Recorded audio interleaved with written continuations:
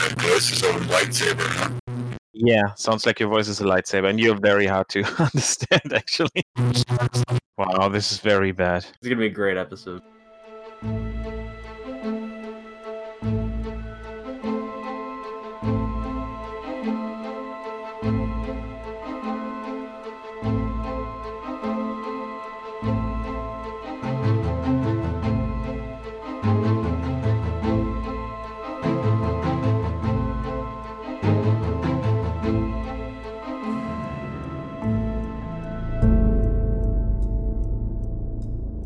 Hello, everyone, and welcome to the podcast. The Devils have been released for your auditory pleasure. This is episode 9.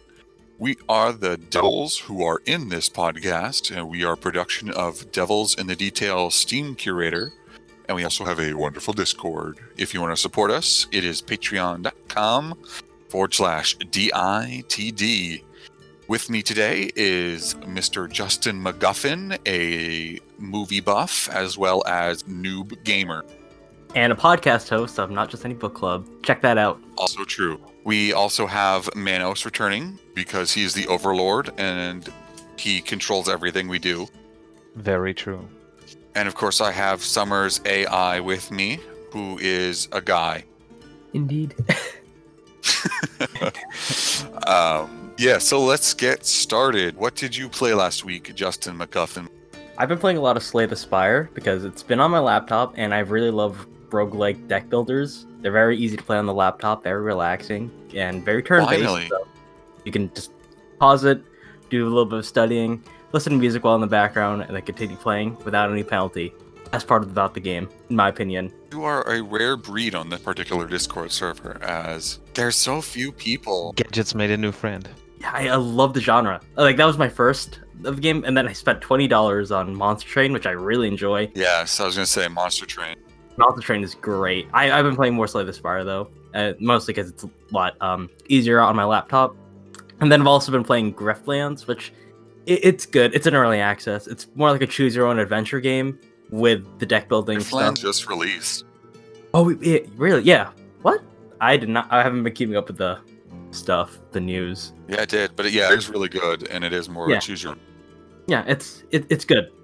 But I was surprised to find that a lot of the events, like I replayed. I actually, funnily enough, on my third run, I beat Sia's campaign. And I've never been able to beat any of the campaigns. Wahaha, I'm a pro gamer. Yeah, right.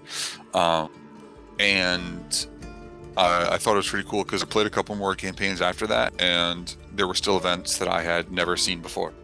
So I thought that was pretty cool. Yeah, that's pretty impressive. Definitely. And that was like my 8th run, and I got to the final boss at least 5 times. I've never been able to get past the first night where that assassin, semi-spoiler, tries to kill you. Really? He's super easy. Not to me. Well, I haven't played enough because, Slay the Spire really just Yeah. grabbed my attention. Yeah. Plus, I mean, have you played the new Monster Train update? I have not, because again, my laptop is just dying, and I've got college to deal with, so I've been kind of away from my desktop. Forget college. No, I'm joking. Forget college.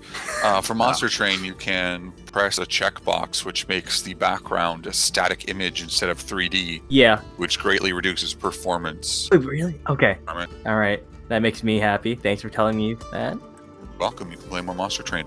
Also, for anyone else out there who loves Monster Train, I know in my review, because I reviewed it as basically someone with a default view, but for some reason the game does not default to giving you the lore behind the game. You actually have to go into the options menu and click Show Me Lore. Really? Is the lore the intro, and then? that's it? No, like every card has a story about its place in the world, like the character. Dude, you were blowing my mind. Dude, yeah, I thankfully I had a nice person in my review in the comment section mention that there actually is lore and a story in the game. It's just that it's hidden away in a toggle button in the options menu for some reason. That's a very odd decision. That is a very odd decision, honestly. Imagine pouring all that work. I haven't updated my review because I was looking at it from the default viewpoint, and the default viewpoint still does not have any lore, so I feel like my argument still stands. Yeah, definitely. And I'm assuming they don't bring any attention to it. Yeah. All right, man. That's what you've been playing. I've been playing a little bit more Sekiro, and I've also decided to finally start properly playing Assassin's Creed Origins because I feel like it's kind of one of those sins of gaming that if you run a Steam curator and you haven't played that game, that's kind of bad. I've been enjoying my time with it so far. It's very well crafted, as I knew it would be. Has a lot of busy work scattered around the map, as I knew it would have. I the love Ubisoft side game. quests, man. Side quests. Yeah, it depends on the kind of side quests, and there are a lot of Ubisoft games of the past that had very much just copies of senseless stuff to do, and it was just busy work and wasn't really all that fun. But so far, and I haven't progressed very far, so far I'm very happy with the side quests. Also, I found story. in Origins and Odyssey are really good because they really provide they provide little snippets into the world. Like, it may still be, I need this pottery for my dying grandkid. Please get me 12 feathers. And then you grab the 12 feathers, and then he's like, these 12 feathers will help me build the Great Giza pyramids because now I'm re-energized. I'm actually like Tutankhamun's 37th great grandfather. So it's like, you get these weird little snippets of stuff that is actually kind of interesting in world building.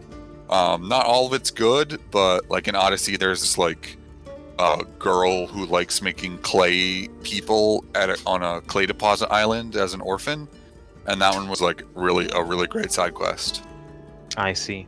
Well, like I said, I haven't progressed that far. I've completely cleared out the first area, the first town that you start the game in after the prologue, and did all the side quests there. And so far, like I said, nothing seemed really tedious or out of place. And you help this healer who's trying to help all the people who have been assaulted by the soldiers.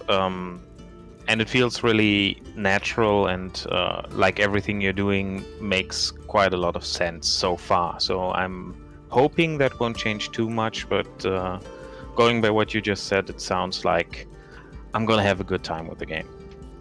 Yeah, I think it's pretty good. I will say the one DLC is kind of worth it if you can get the season pass for like $5. The Pharaohs one, that one's pretty sweet, adds more powers and stuff, etc. I see. I did notice that one story chapter is available via the Uplay points. Yeah, I don't. Of course. I think I got that one just because I don't extra Uplay points. Yeah, I don't have remember. a ton of them lying around from other games I've played in the past on console and all that. So I might actually pick that up too. Yeah, I honestly don't remember that one very well. But in Odyssey, I'd say, well, there were like 3 DLC for Origins, and only 1 were good. But in Odyssey, I'd say about 2 were good. It was like the first one was great, the second one was really bad, and then the third one was pretty good. The third one is somewhat controversial, though, because it kind of has the canon ending of the game stored in it. Oh. So, like... Yeah, if you technically want like the epilogue chapter, you gotta buy the DLC. That sucks. I know, it is Yeah. really unfortunate. And one of the DLCs, I remember we talked about that in the first or second episode, actually, where one of the endings in Odyssey's That was DLC. the second DLC, yeah. Yeah, where you have the forced ending of basically creating offspring. Yeah, it was. Which flew in the faces of everyone who decided to play a homosexual character. So. Yeah, it was really unfortunate because the first DLC was so good. Because the first and the second are technically a 2-parter. First one sets up like one of the first assassins ever, and then you get even more of those really fun like mystery targets to find, except they're from Persia instead of Greece. and that was so good. And then the second one, just I don't know what's wrong, man. They just botched it completely with that ending, and just wasn't nearly as fun. And then the third one, they decided to do something completely different, which was actually fun again. I see. Well, I've got a way to go before I get there, but I'm still looking forward to experiencing those two games that I've missed out on so far, because they came out in that transition period where I wouldn't want to get them on PS4 anymore because I was transitioning more to playing on PC, but I didn't yet have my powerful new PC yet, so it didn't quite make sense to get them yet. So yeah, they kinda got lost on the roadside basically. Understandable. And I mean, right now there's a Ubisoft Forward sale, and Ubisoft stuff generally goes on sale 90% of the year, so it's gotten pretty cheap, so both games can be bought for relatively pretty good prices. So check it out for yourself. They're definitely worth a look. Yeah, I mean, I picked both of them up during one of the last sales, but I don't have all the DLCs yet, so I might pick those up for cheap then. Yeah, from what I saw, you can generally get Origins plus Season Pass for like 15, and then Odyssey is like 20 for all the Season Pass plus game. Oh, one more thing. The sequel to the Coteries of New York visual novel in the Vampires the Masquerade universe, Shadows of New York, kind of stealthily released. I think I was skimming through my wish list and saw that it had released. Ooh. And so I picked that up, but I didn't yet have the time to play it. So. And the previous one is in the September Humble Choice bundle. Yeah, exactly. So grab that if you haven't yet. Yeah, I already had that, of course. I bought it on release day, basically. But yeah, that key is going to go into my giveaway pool, so at one point it's going to end up on the server anyway. AI, what have you been playing? I mean, I started Ori and the Will of Wisps, so the second game. That's really fun. Oh yeah, last time you said you had finished the first game, right? Yep. So I finished that last week. So this week I started the second one. Really enjoying that, and then I've also been playing AI the Somnium Files, and that's really fun. And then I also like the mechanics of that because it's like there's like branches in the story, so there's multiple different endings, and then like you can also like go back to before a branch, so it's easy to go back and then start like the other paths later on. So I do enjoy the fact that they have that mechanic in there, because I know sometimes with games like they'll have multiple like paths and different endings, but in order to do them, you have to go back to like the beginning of the game and like start it all over. Yeah, I know what you mean. So, the Somnium Files, did you pick that up honestly because you knew what kind of game it was, or because of the name AI? I mean, I did, like, I read like the description and stuff, and it sounded really interesting, and so far I'm not super far in, but it's really interesting, and it's really fun how they do everything. Yeah, I'm looking at the store page right now. It looks interesting, but did that AI part influence your choice to buy that game, or to check it out at least, or was it pure coincidence? It was pure coincidence. Fair enough. Like, it's just like, I think it might have been one of those that like I was going through, and like I think it was the one that like Bun has it on her wish list. I think it's one of those that like I saw, like, you know, it's like, oh, a friend has it on their wish list, let me take a look at it. Yeah, makes sense. Because I saw you playing it the other day, and I thought, wow, if that isn't a fitting game for him. But yeah, it's really fun. It's just like the many different mechanics and whatnot, and like, yeah, one of the mechanics, it's like, since you're like a detective, you can like go into people's like mind, and like there's tasks that you have to do there to kind of like unlock the memory of what you're looking at. I see. So there's optional bits of lore for each character, is what you're saying, basically. Yeah. So I mean, it's like stuff that you have to do, but yeah, and it's like, it's cool too because it's also like when you're doing that, there is an actual like time limit. So it's like you have like, it's like 6 minutes you have to like complete the task in there, and then it's like each thing that you do uses up like, so it's like you'll investigate something and it's like that'll take like 30 seconds off of, you know, it'll take like 30 seconds from the clock or a minute from the clock or whatever. So it's like everything you do there, it does make a difference. Like even if it leads to nothing and then you have to go and do something else. So there is definitely this like choice where it's like, okay, what, so you actually do have to think about it, because it's like, okay, does this make sense? Because it's going to take time from the clock and I only have so long to do it. Does that lead to different possible endings, or you said there are several branches, right? Yes. So far it doesn't seem like, I think there was only, because I've only found one branch so far, and I've only done that mechanic. I've only had to do that mechanic twice. But yeah, I see. And then it's like, so it's like you have like 3 attempts at it. So it's like if you fail it, it's like a game over pretty much, and then you have to start over. But it's cool too because it's like, so it's like if you, so it's like in each one there's like multiple different locks. So it's like, and each lock is like a checkpoint. So it's like if there's like say 5 locks you have to undo, if you do like say 3 super fast and then you struggle on the last 2 and then failed on like you could jump back to say like the 3rd, or like after you completed the 3rd.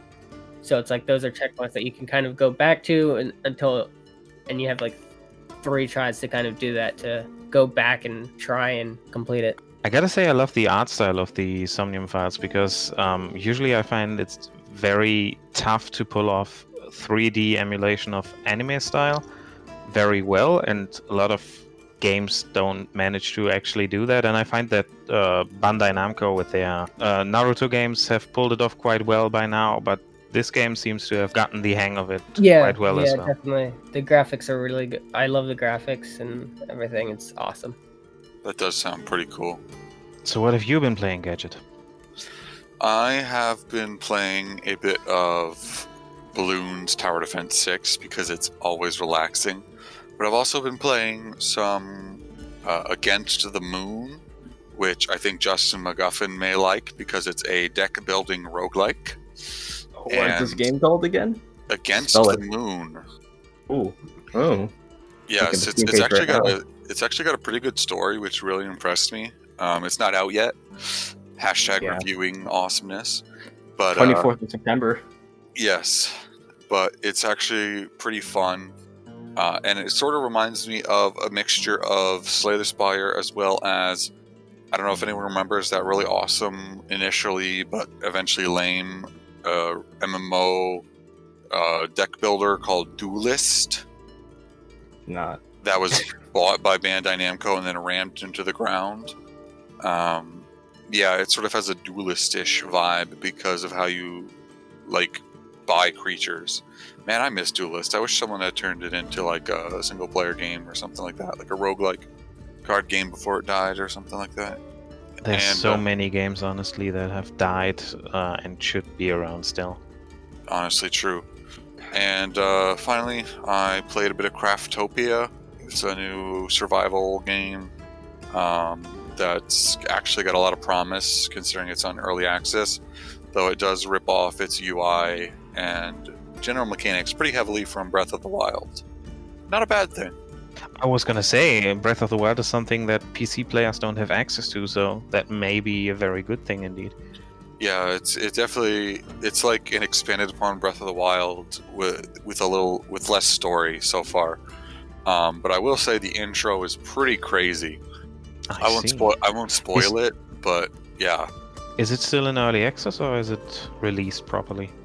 No, it's still in early access, but I'm actually surprised how much content and how much just general polish there is. I mean, obviously it's still pretty unpolished because it's in early access, but it's actually a game, unlike a lot of the other early access games that we see these days. Good to hear, good to hear. So, Swabbles will be proud of them for making an actually decent game, unlike the Robo thing, whatever he reviewed recently. Oh yeah, there was a very quick review. Yeah, unfortunately, that was also not a positive one. I also saw that animated GIF that he inserted into his review of the crazy lens flare effects. Yeah, that was pretty blinding. It hurt my eyes. Yeah, definitely. I saw that you picked up Kingdoms of Amalur: Re-Reckoning. Did you have any time to get around to playing that so far? No, sadly not yet. I definitely want to, but I've got a couple games that I need to review, and I want to play Against the Moon and review that before I get to Re-Reckoning. I like to have a couple games that I cycle through, but I don't like to have too many, because then it makes me feel anxious. Yeah, fair enough. So, on to the topics.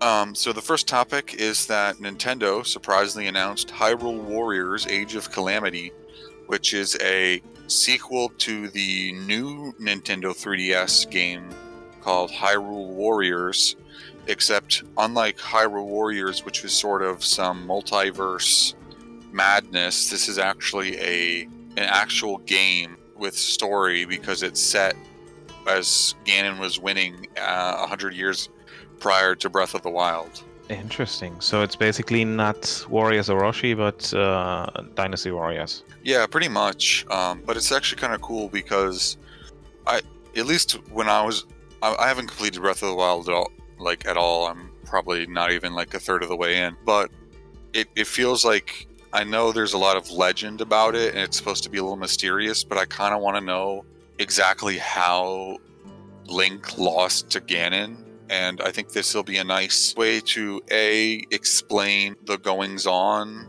and also B, it will give fans something to munch on while we wait for Breath of the Wild 2 whenever that comes out. I have Breath of the Wild. I've not finished it because I unfortunately didn't have time to complete it.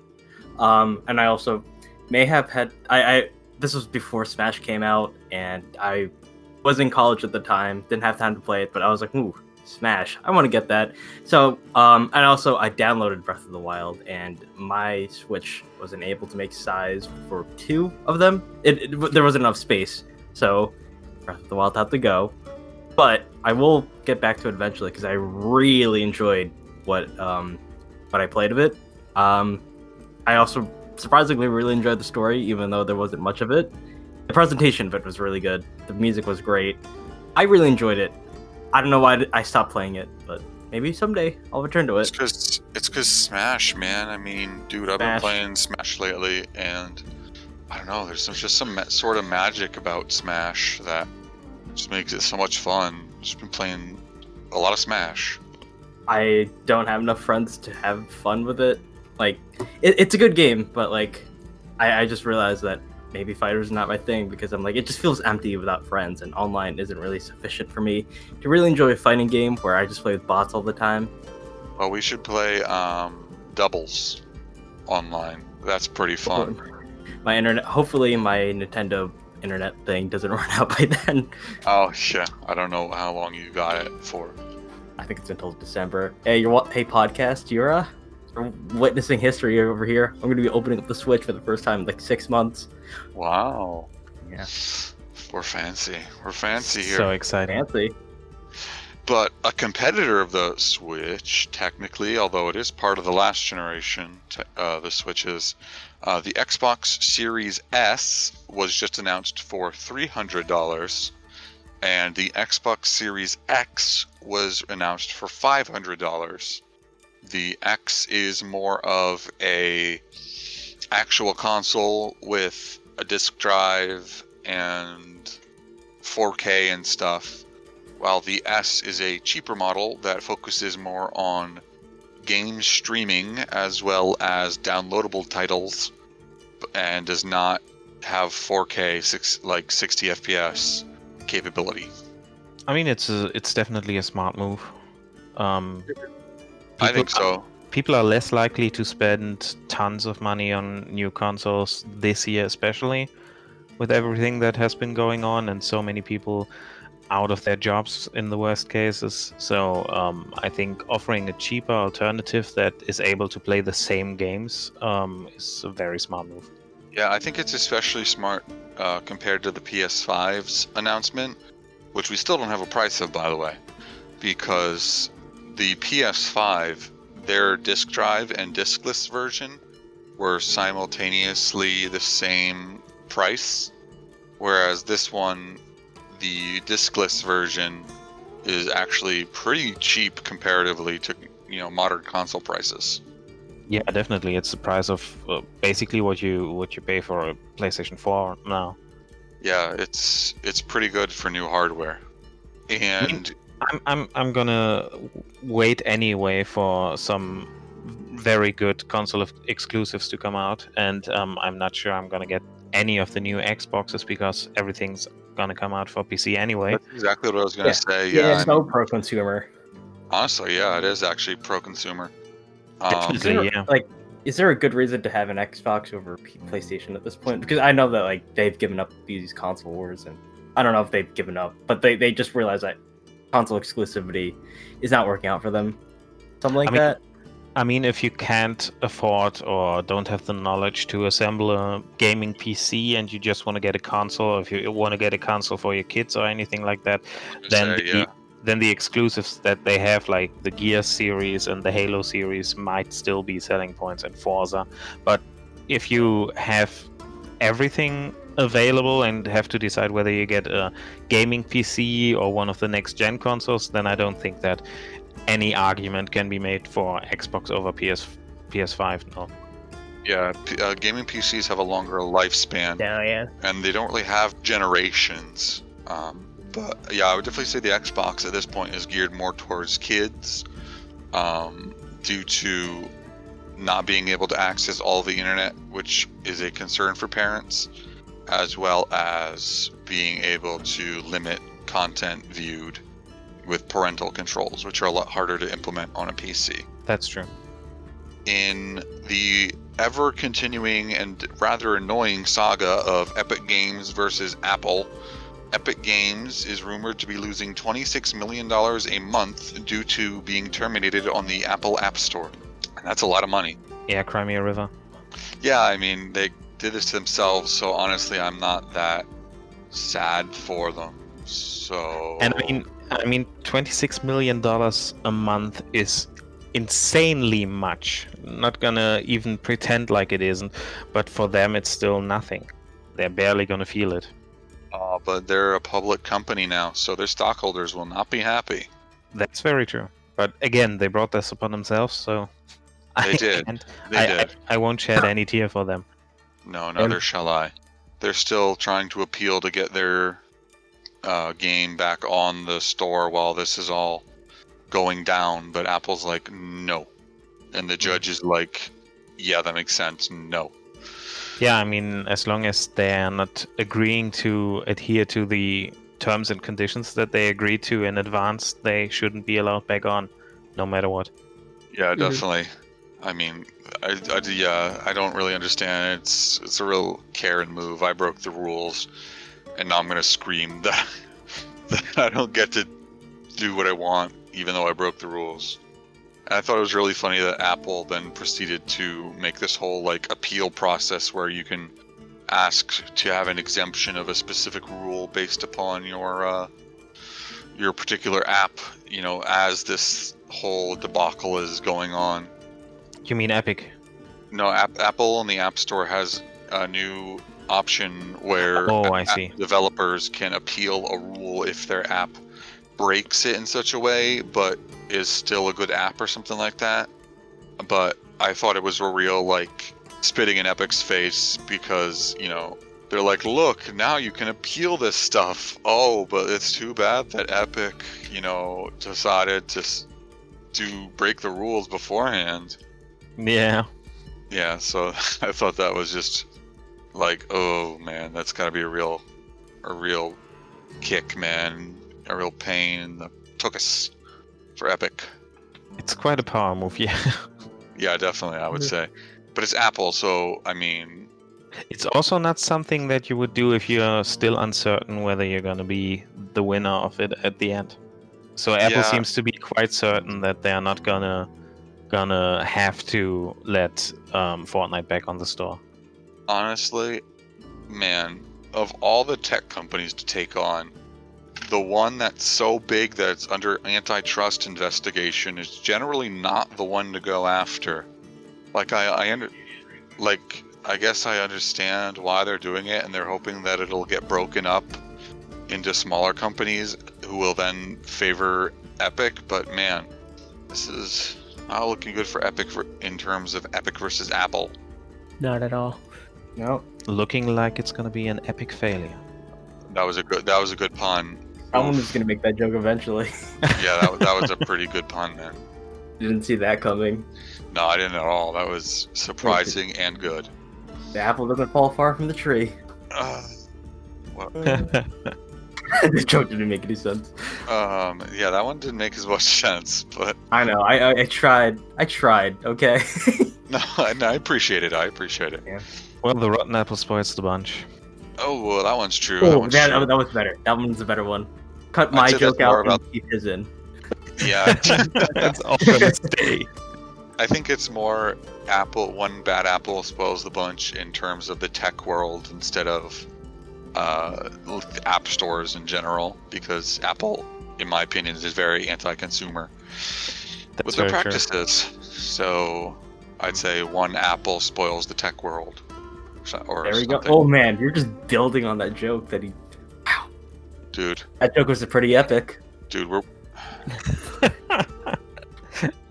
man, How's the dude. mileage Can can we you get have on moving these on? jokes? You're Justin. You're lucky that you're the apple of my eye. Otherwise, Okay. I would have kicked you out with all these dad jokes we're going on right now. Yeah, you just delete me out of this podcast. Yes, exactly. We're just talking to a ghost now. This is the seance episode. Yeah, I don't think I can make any other jokes. Just like, I think we've exhausted every single kind of joke you can make out of a situation. I mean, the seance episode should probably Otherwise, be we around, would be. around Halloween. That would be epic. That would be pretty epic. Yep. Yeah. Otherwise, we'd be here for another fortnight. But you know what they say: an apple a day keeps the epic away. Yeah. We're running out of jokes, aren't we? We are very punned out right now. I think. I think we're running out of stuff to say about. We've got enthusiasm about these puns Yeah, exactly. All right, let's move on before we get. before this podcast just crashes and burns. Yeah, exactly, because of dad jokes. Necromunda Underhive Wars, a popular upcoming Focus Home interactive game, came out to terrible reviews. The reviews cited that you had to watch every character move, so even the computer's characters, you had to watch their entire turn, which was time consuming and boring. And B, because you watched every character's moves, there was no mysterious strategy to be made, because it was you know exactly where everyone is and what everyone's doing. It's just it wasn't received very well, unfortunately. I was really hopeful because I love Warhammer. I've never played Warhammer. Sounds like a slightly less exciting version of chess. Yeah, I mean it's supposed to be more than that, but that's kind of what it came out as, and it's still got bugs in the engine from the developer's previous game called Mordheim, which is honestly kind of inexcusable that they didn't fix the bugs in like the 5 years they've been working on this game. I mean, could still be worse, like Bethesda bringing back bugs that had already been fixed in Fallout 4. Yeah, that was certainly pretty bad, but I don't know, man. Like, that's not excusable either. Just because that's worse doesn't mean we should excuse either example. No, definitely not what I was trying to say. I know that's not what you're trying to say, but people could construe it that way. So I was just clarifying the point we were making. Kingdom of Amalur, as we mentioned earlier on the podcast, was re-released in Kingdom of Amalur Re-Reckoning. And if you had bought the game for $5 in a summer sale, you can get it for 60% off at this point. Now, I kind of have a problem with the reviews that came out like day one, because a lot of them were like, this is the same game.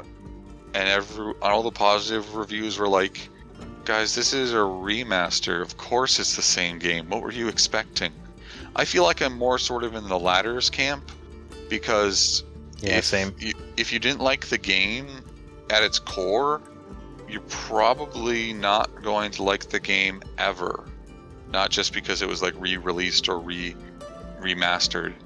Yeah, they should re-review it. They should, but I don't think they will. But at least the game is up to mostly positive instead of mixed anymore. Yeah. From what I could gather, the day one version was still a little bit riddled with bugs. Yeah.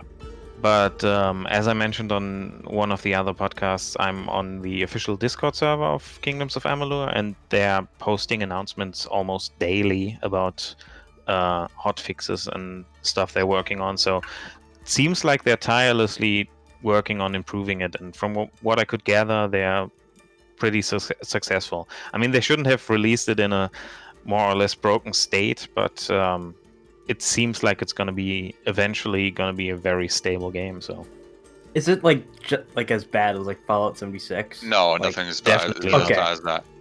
I think the problem is that, you know, with a lot of these bigger games, especially Kingdoms of Amalur, which has like 120 plus ish hours of content, you really, no matter how much Q&A you have, there's always going to be something that sneaks in there on you.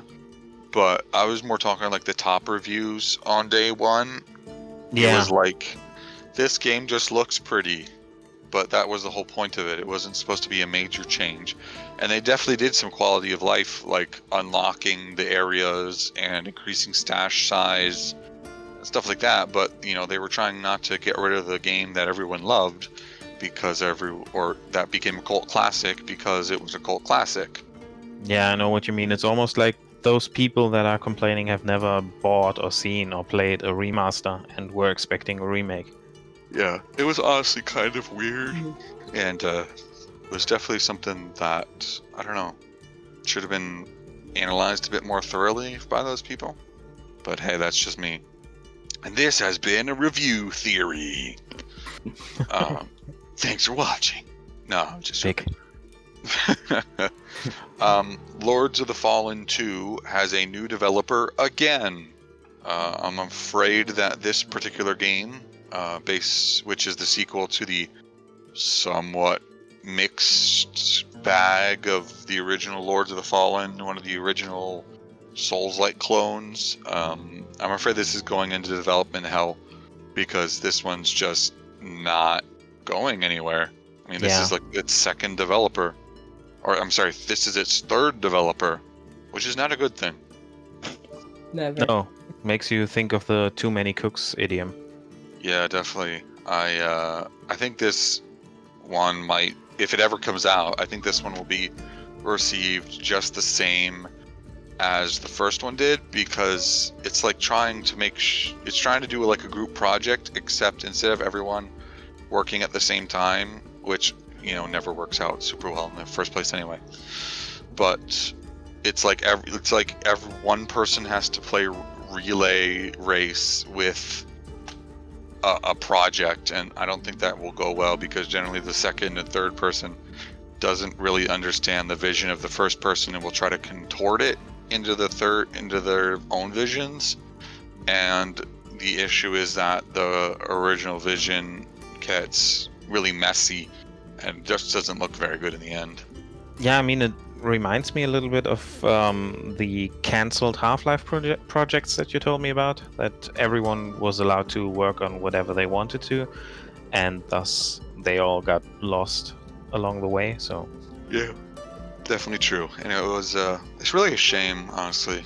it is, because while Lords of the Fallen was reviewed quite negatively, I actually did enjoy my time with it. It's like, it definitely is a bit slow in its animations and all that. It feels like you're a lot heavier than in Dark Souls, for example, and that did slow down the entire gameplay, and it was in places a bit bland, but it definitely had its own charm, and the slowness just made it a different kind of gameplay, not worse or better. I see. It sounds very zen compared to Dark Souls. Because Dark Souls is very punishing, but sort of fast punishing. Like, you need to have those reflexes, but if everything was kind of slow, it feels sort of like a rhythm game. It's like A, B, B, A, etc. Yeah, kind of. It is very punishing, and it incentivizes you to be a bit fast at times, because whenever you die, like in many Souls-likes, you leave behind your currency. But in this game, you have a limited amount of time to get back to that. So in places, it tries a bit to rush you, but on the other hand, the walking and running and dodging and attacking is all a bit slower than in Dark Souls. That is pretty interesting. And something that kind of worries me, though, is that Cyberpunk 2077 was announced to have multiplayer microtransactions. Boo. First of all, I hate microtransactions, and second of all, what kind of multiplayer will they add to Cyberpunk 2077? I haven't really spoken anything about like what kind of multiplayer it would be. So I don't know. Could be like in a battle arena or something. We don't know. Sure. That sounds terrible, though. I mean, Yeah. you go. The only way I can see them going with this is that if they go the GTA 5 route. Yeah, I was gonna say that. Yeah, But where basically GTA Online. Yeah, exactly. Where they unleash everybody in the city. Well, they unleash like 30 people in a pod at a time in the city, and you can kind of like do your thing with all the like mini side quests you get, but then you can like buy the currency or whatever with real life microtransactions or something. Either way, I don't kind of lessened my respect of CD Project Red in my eyes. I mean, we haven't seen it implemented. Maybe it could be an acceptable way. I don't know if there's an acceptable microtransaction for you. No, dude, MacGuffin. Honestly, there's no good form of microtransaction in my eyes, but I understand why people like. Okay, here's my thing. In solely multiplayer games, I think a battle pass structure is okay. Where you pay your money and then you get your items by playing, and it's just good old fun. The GTA 5 model and all other microtransactions where you're converting real currency into in-game currency, I despise, because that's just, it's like they're just creating the gameplay in that multiplayer mode. Specifically, they're making it super hard to get currency, just so that you have to pay if you want anything decent without becoming a lifer. Yeah. Guess how much money GTA Online has made in like 4 years? That's why they haven't made a new game. Yeah, they made over $1 billion. It's like it's like the Skyrim effect. Because it's made so much money, they just keep porting it to all the new systems until basically it dies. 3 generations of consoles. That's insane. It's getting a bit ridiculous at this I point. was in middle school when that came out. Yeah, I'm in college now. Wow. It's getting ridiculous at this point that how much they're porting GTA 5, but because online is really, really profitable, they just keep doing it. I think this is CD Projekt Red's first multiplayer game, or multiplayer part. I don't know. Yeah, it is, and that kind of worries me because I know they've said it's coming out at a later date, but I really don't want the single player to suffer because they want to make a GTA Online. I mean, I'm one of the very rare breed who played the single player mode of GTA 5 and never touched the online mode, so I guess I could settle for a similar way to handle Cyberpunk 2077, because I do want to play the story, I do want to experience that game, but I don't want to get thrown into a multiplayer world filled with microtransactions. And I agree with you that I don't think they are acceptable ones. I feel like the only microtransactions that I would really accept are cosmetics. But that's such a worn-out excuse. It's just cosmetics. I mean, games like Borderlands 3, for example, where you can unlock a ton of cosmetics just by playing, prove that you don't need to sell cosmetics to get your money's worth back, or the investment that you put into developing the game. And the way that people customize their characters in games, especially online games, just demonstrates to me that they do affect the gameplay, because they affect how you interact with your own player character and how you view the world and view yourself and how you present yourself. I mean, games like Warframe have the nickname Fashion Frame for a reason. So I don't think that cosmetics are excusable as microtransactions either. Definitely agree with you there. Who here misses buying a game and just being able to play it I'm raising my hand right now. Yeah. without DLC being or ads being patched in? Yeah, my stance is on it. It's like I am kind of fine with cosmetics, but I see your point. Like, it does affect gameplay in a way that's not really intended, or in a way that they can really control. I mean, Oh, I still remember how pissed off I was when Fable 3 made you pay for the black dye, because you could dye your clothing, you could dye all your armor pieces, but the black dye was something you had to buy. And that was especially in that franchise where Fable 1 and 2 didn't have microtransactions at all. That was a really, really consumer unfriendly move. Yeah, definitely. But yeah. Also, I do have to at the very perfect opportunity. Yeah. So I'm sorry I couldn't say it the entire time, but hey, check out my podcast, Not Just Any Book Club. It's great, and we'll give you guys a shout out too. So It really is. yeah, for the one episode you guys heard. All right, peace out. peace out. Thank you for being on here. Matter. You're welcome. No problem. My pleasure. That was Justin McGuffin of Not Just Any Book Club. Now, yeah, so microtransactions are terrible, but in other news, Roller Coaster Tycoon 3 Complete Edition was just announced for Steam, which is cool. I really enjoy this new trend of kind of creating a complete edition, updating it so that it works on modern computers, and then putting it on Steam for a really low price. Yeah, I do like the general trend. I'm not into any of those tycoon games at all. Whether it be build your own zoo or build your own roller coaster or whatever, or build your own city. But the concept behind it, like you said, compiling it into a complete edition, basically what GOG has been doing for a long time for very old games. I like that model a lot. Well, the thing is about GOG is they often use like the fan patches and stuff to fix the game, but I really like how when they go back in the source code and update it so that the game is actually like it's future proofed, you know? Yeah, it's basically a remaster. Yeah, basically, because like I love GOG, man, they're the best. But the problem is that like if whenever Windows 11 comes out, I know yes, Windows 10 is technically the last Windows according to Microsoft. But whenever they come out with a big new edition, it could potentially break a ton of these GOG games. Yeah. And GOG is going to take a while to fix them. The Xbox One and the PlayStation 4 were allegedly the last ever made consoles, so we know how much that is worth. Yeah.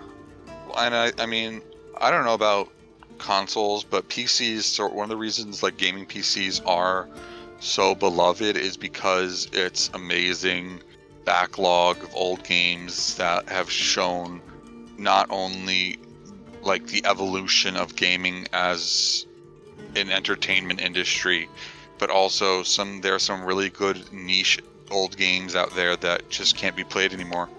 So it's really, I really enjoy seeing companies take a look back on their history and making sure that it's available for the future, because yeah, like I said, there's some really good games out there. Like Battle Realms is an amazing RTS that just like a year ago got a Steam re-release remaster kind of thing, and it's really good, and I'm really glad that more people are able to play it because it is such a unique RTS.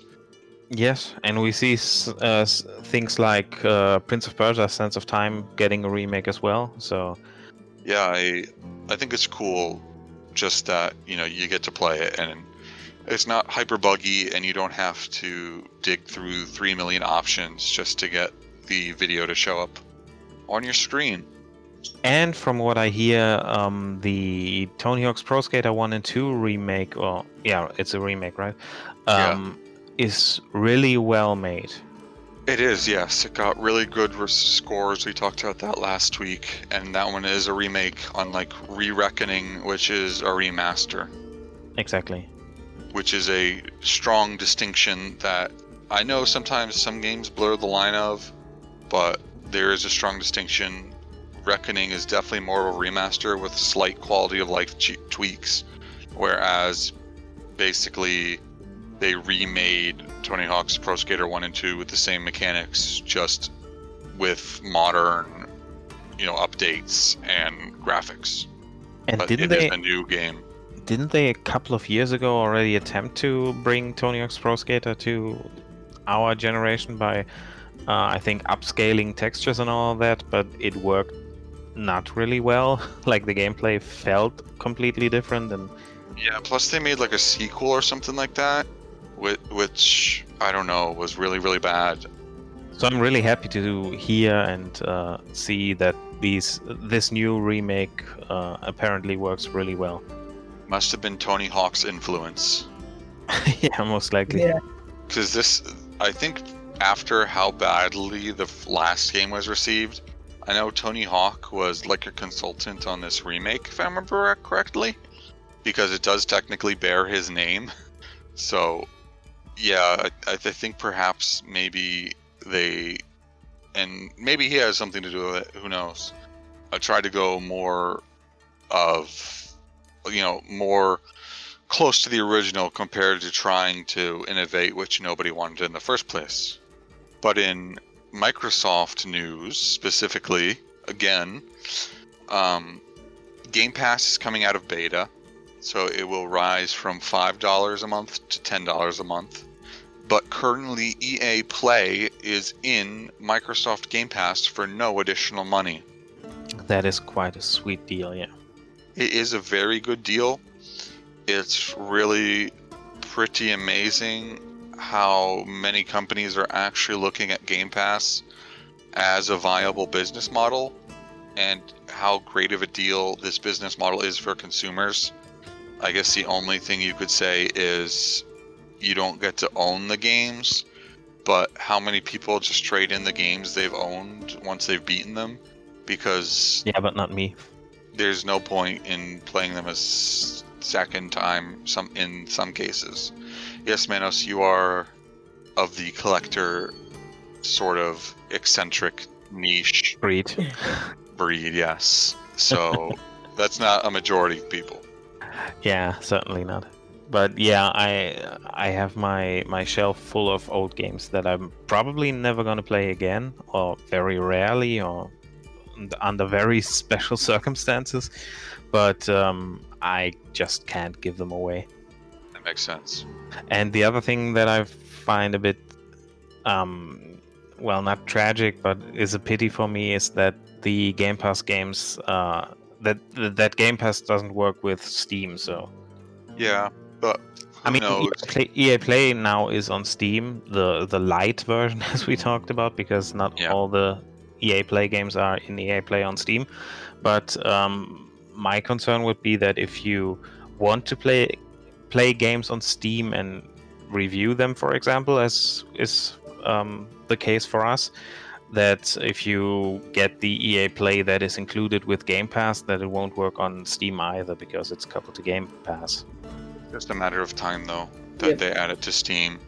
Yeah, I hope so. Because I think it's the same reason they brought all their other games to Steam. It's just to market that they're not hitting right now. And of course, who doesn't want more money? So yeah, just put it on Steam. Besides, Steam usually takes up all the server costs of being a Steam product. So just throw it up on Steam and let it be. I mean, they do lose the extra money, but I think they'll end up making more money in the long run. Definitely. So AMD also announced that this upcoming month, October, they will have two events, the 8th and the 28th, where they will release news on their newest Ryzen chips as well as their newest graphics cards. According to the rumors, the Ryzen chips will be really, really amazing, as they have been for the last generation. But the graphics cards currently leaked. I don't know if they're going to have a better thing in their pocket. is that their highest end in the 6000 series is going to be somewhere in between the performance of a NVIDIA 3070 or 3080, though it will be apparently cheaper because of the competitive prices of NVIDIA's latest line of GPUs. I will say, though, that the new AMD graphics cards do have more memory than the GeForce cards do at the moment, though it's also been leaked that NVIDIA is coming out with like a TI series as they used to, which will have more memory. It will have the same amount of memory as the AMD one, but probably for more money. And one thing you can't forget as a gamer is that the AMD cards don't support RTX or similar NVIDIA technologies. Well, they do have their own version of that called Radeon Rays, which is pretty easy because if I remember correctly, a lot of developers these days use their Radeon Rays engine because it is A, free to use by developers, and B, supports both AMD and NVIDIA cards. So. Oh, I see. That's so interesting. I didn't know that. We'll have to see.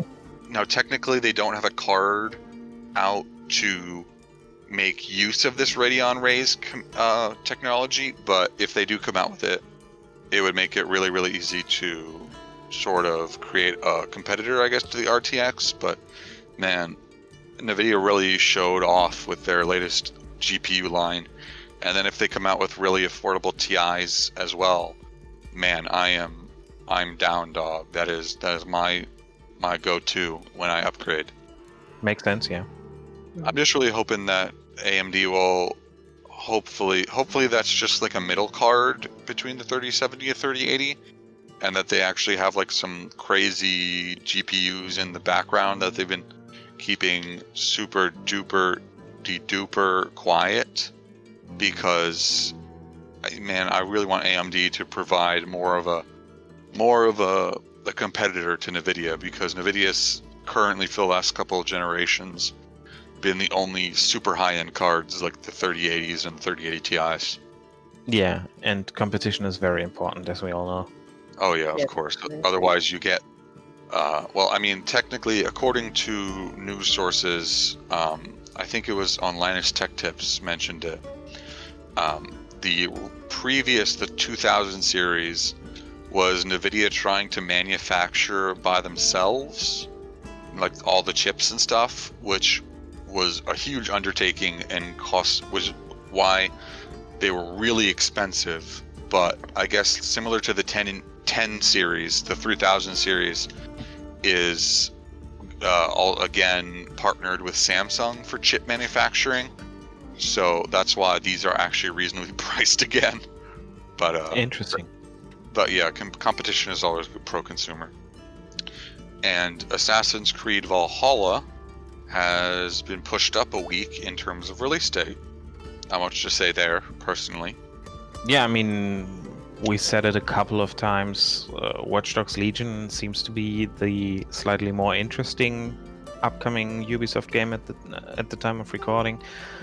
I don't know if I will get Valhalla day one, but since I started playing Assassin's Creed Origin properly and will play Odyssey next, I'm a bit more interested in Valhalla again, and I will most likely get it at some point, just probably not in the launch window. Yeah, I'd probably have to say the same.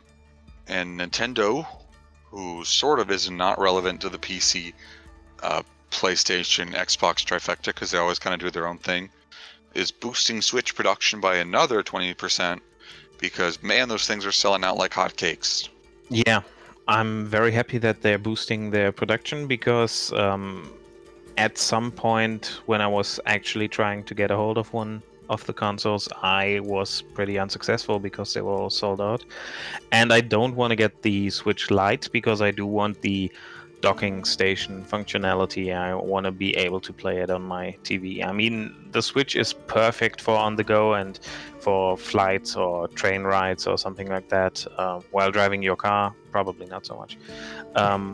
but I do want to have at least the option to play it on my TV set. Yeah, I mean, man, I think I remember Scalpers at one point charging $2,000 for a Switch, and that's a lot of money. I mean, I would never spend that much, even if I had the money. I Yeah, would of wait course. for a normal price to return, but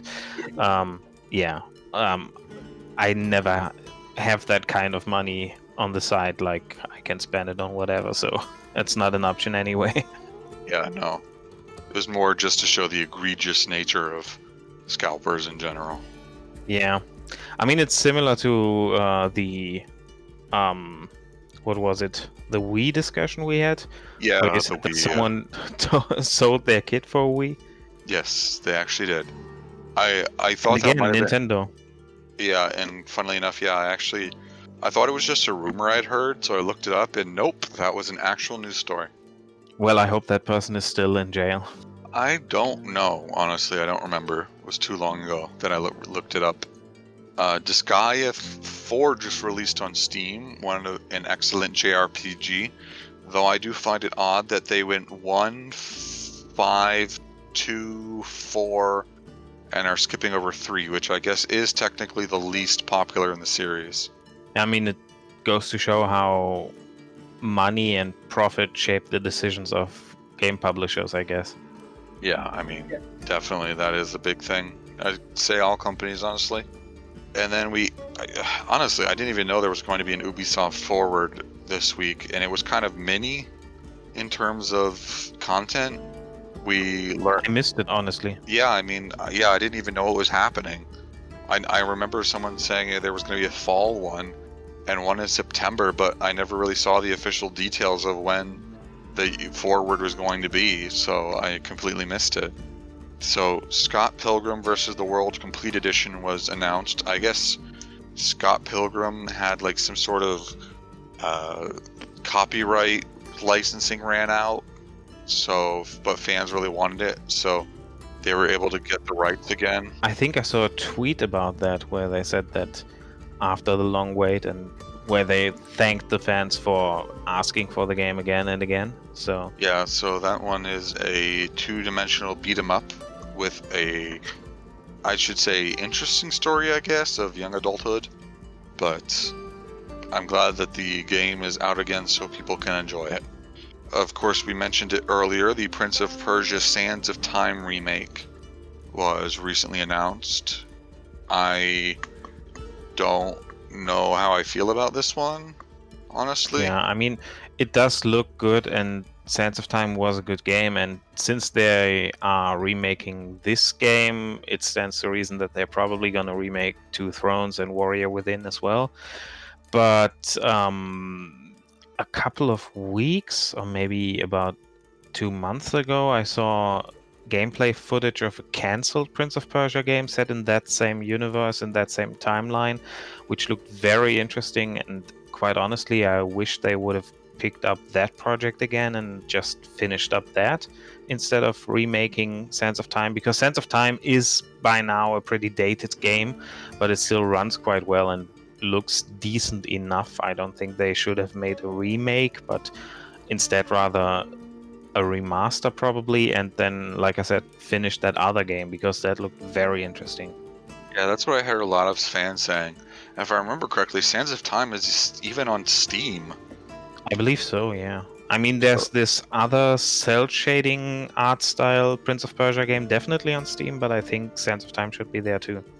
I think I saw it in the summer sale at one point, but I didn't pick it up because A, I'm not interested, and B, I have it on GameCube. I just checked, it's on Steam and it's pretty cheap actually. Well, that's good. So I guess if you don't want to pay for a remaster, buy it now on Steam.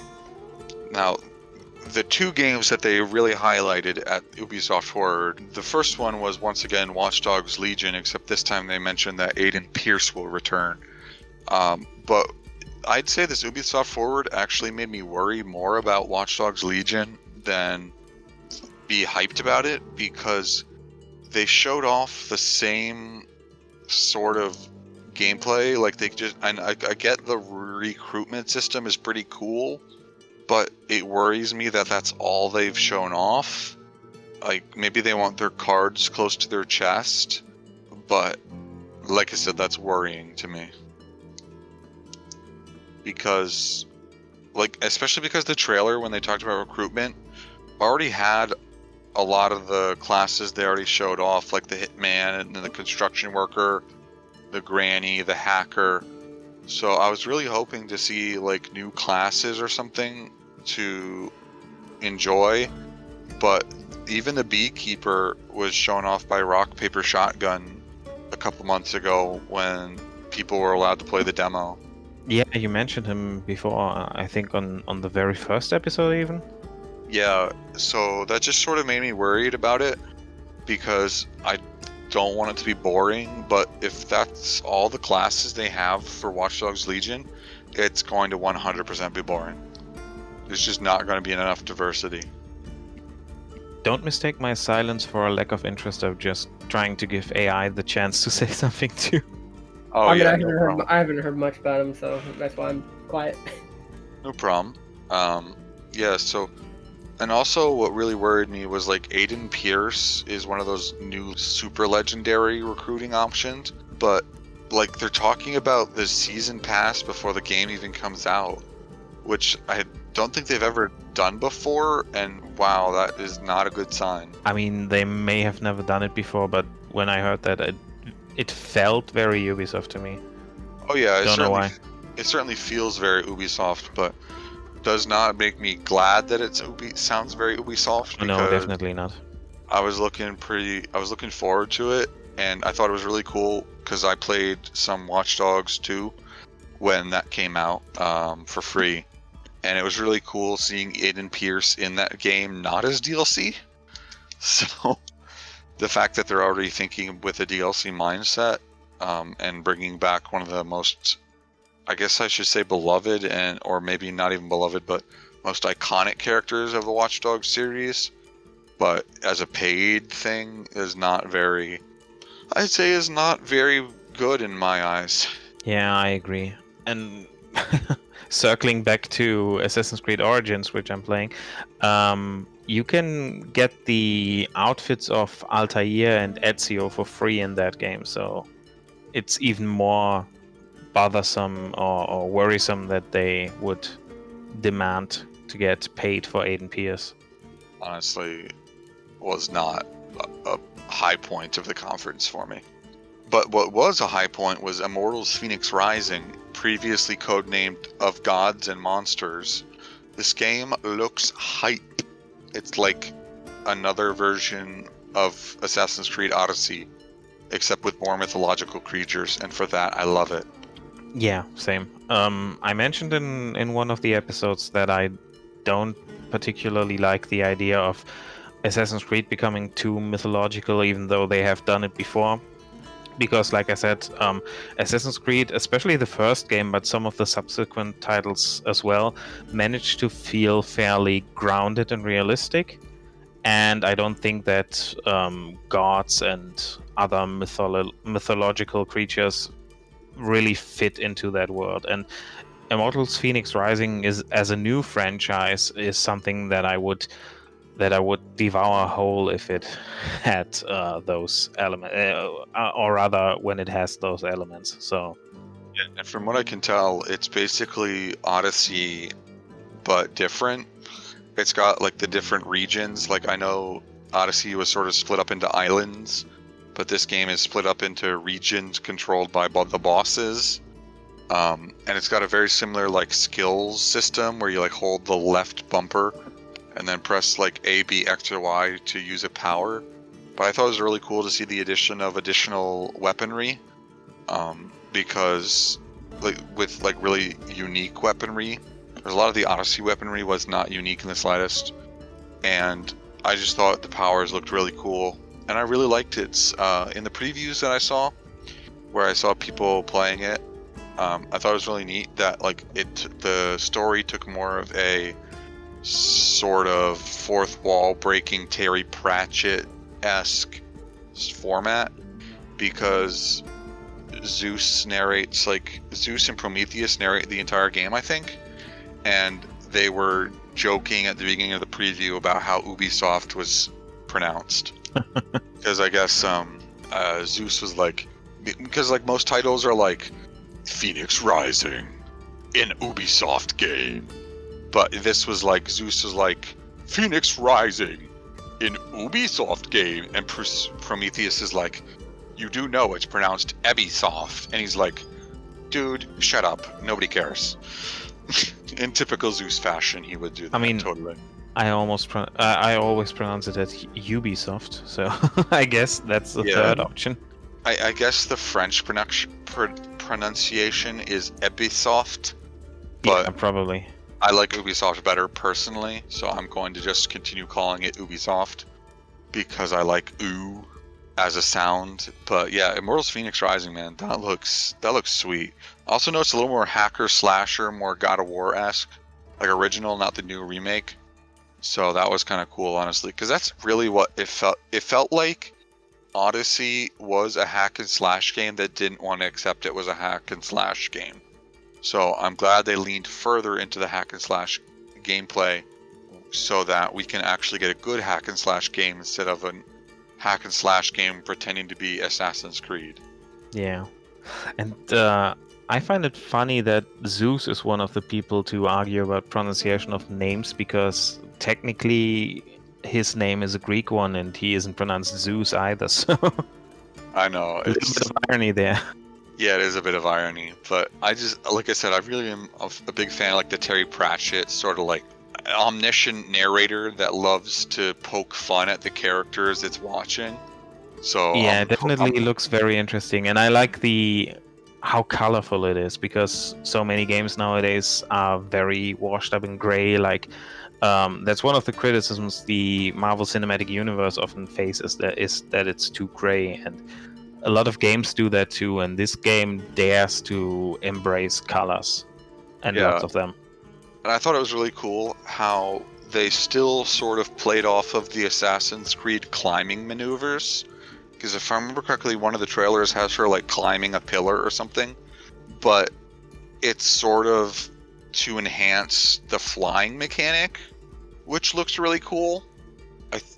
It's sort of like making the stupid bird from Origins and Odyssey an actually fun gameplay mechanic because you just grow wings and now you are the bird.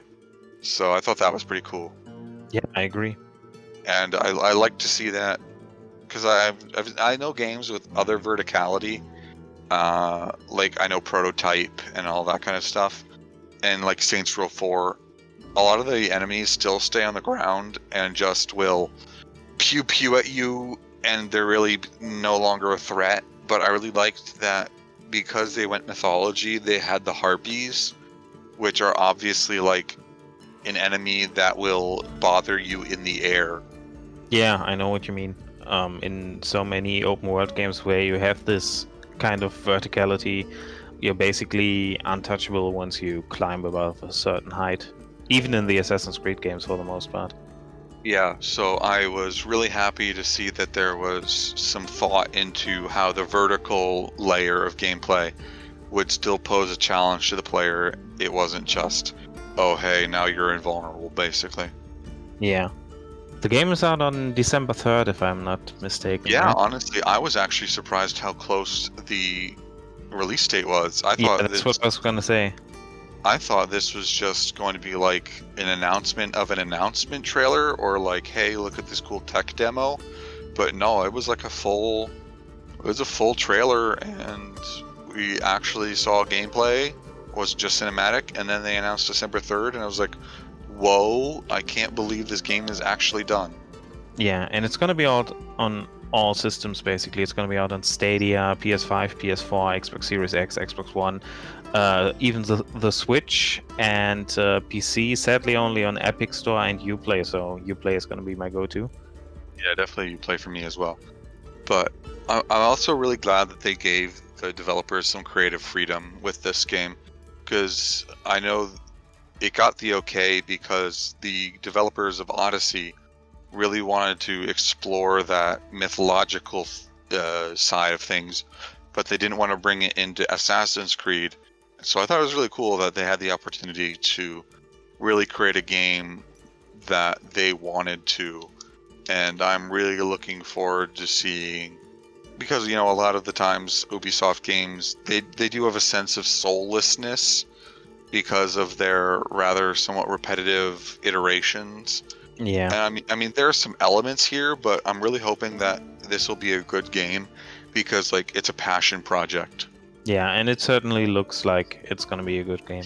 I think so, personally. It's kind of funny. It's like the God of War series has made room available for these kinds of games because they moved into the Norse mythology, and so now the Greece mythology can be explored by other franchises more. Yeah, it's that power vacuum, Mhm. man. Somebody has to do it. And now that Assassin's Creed is going into Norse mythology, they needed another Greek mythology game. Because Odyssey was sold really well from Metamore. Yeah. And the next section is a new section because we actually did have a voice message left for us by the very Justin who was on this podcast earlier. And he asked us 2 questions, actually, and you can ask your question too by going to anchor.fm and clicking the link to record us an audio message. So the question was... Hi, it's Justin from Not Just Any Book Club. I just have 2 questions to ask you guys. 1.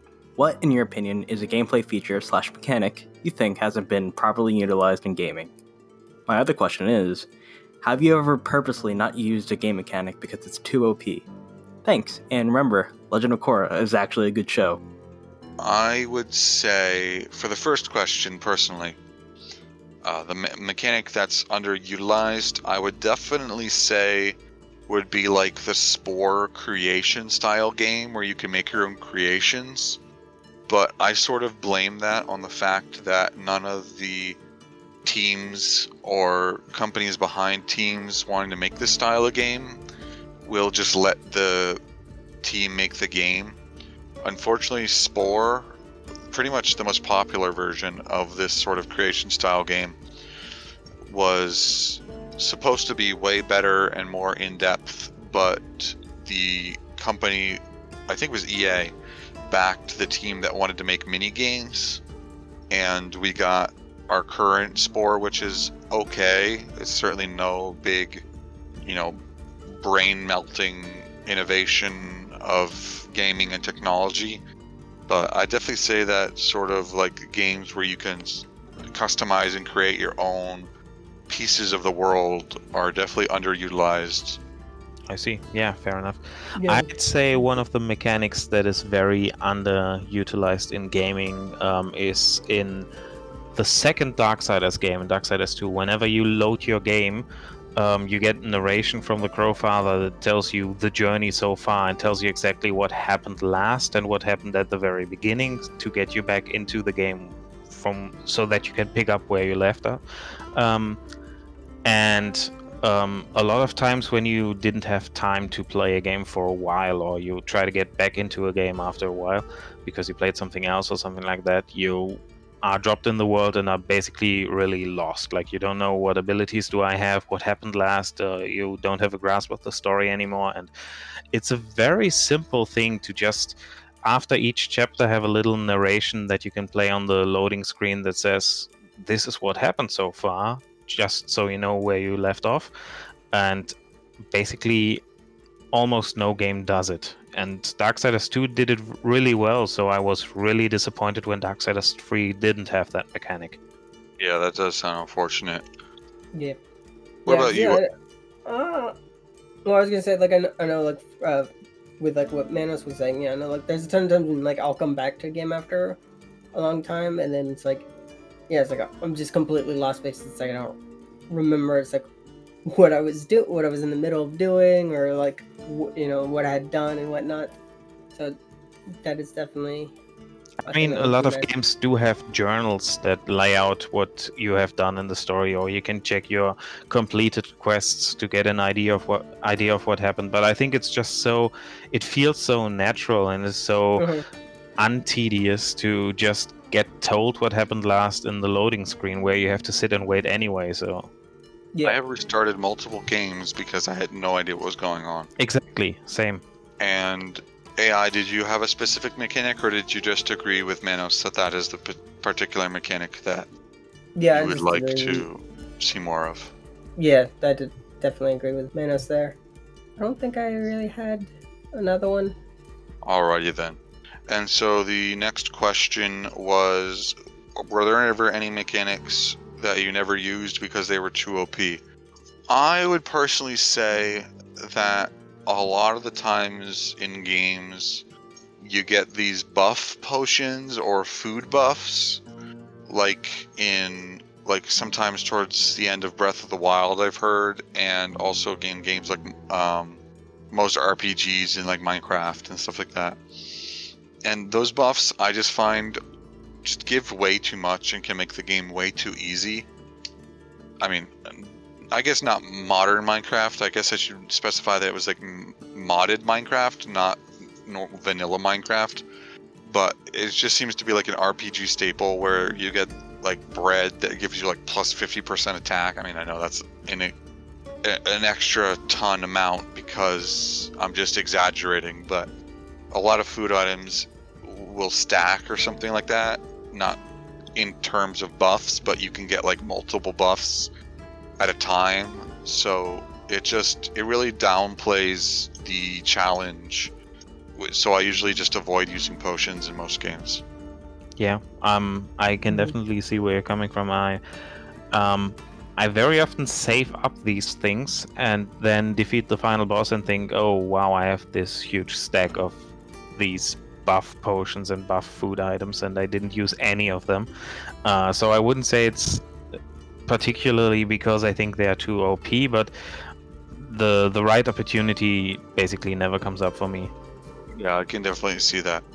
And I guess I could kind of say a lot of these buff potions and stuff will often require a limited resource in some games that take away from like permanent upgrades, and I just don't see the reason to like technically that, like if you're talking from like the technical standpoint, the buffs have a better time because like if you use them right at a boss, but I really like to see the progression of a character, so I probably will never spend them on potions.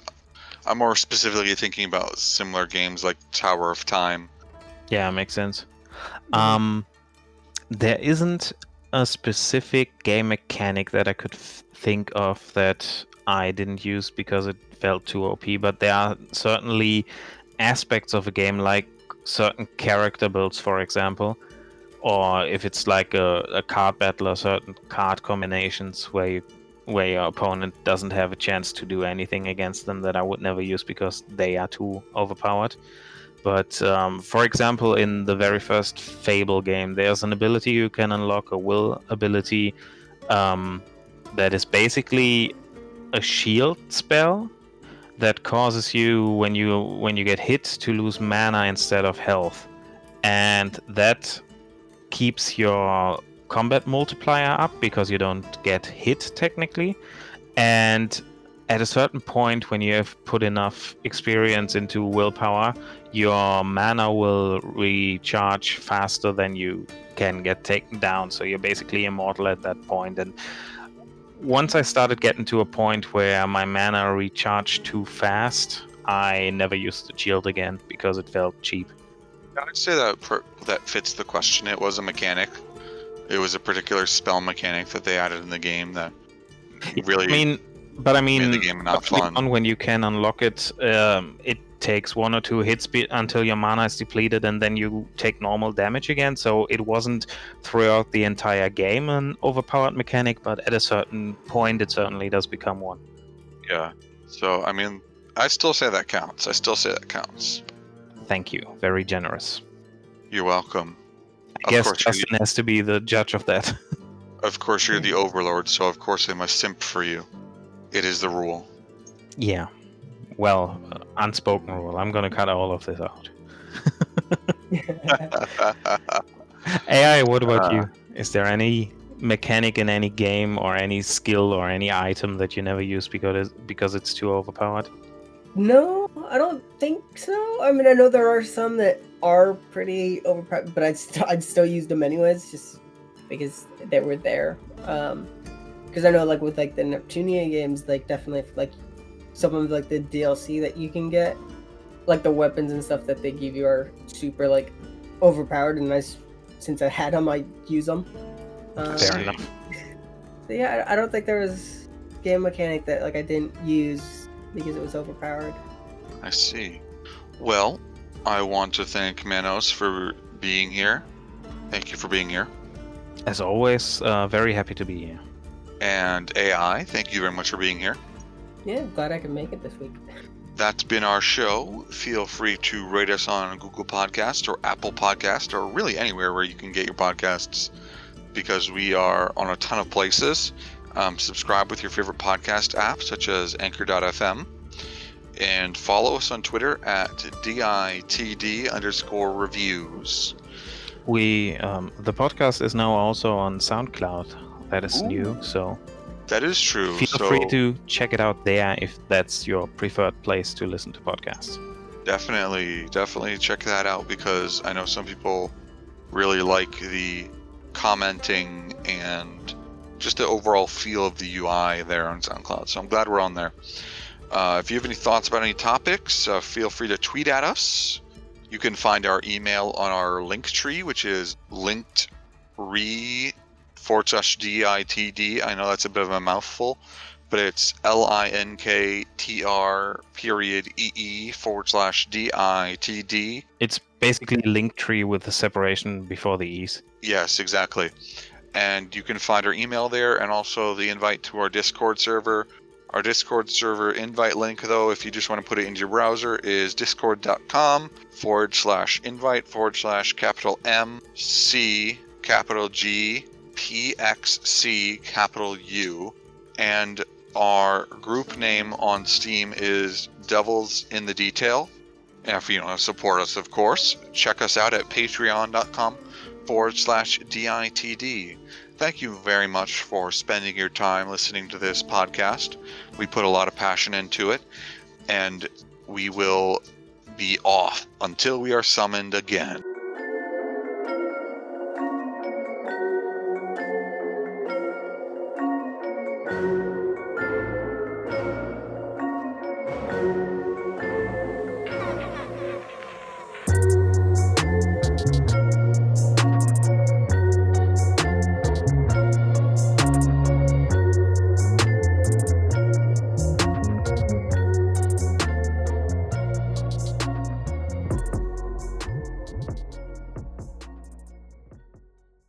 Yeah, you just delete me out of this podcast before this podcast just crashes and burns.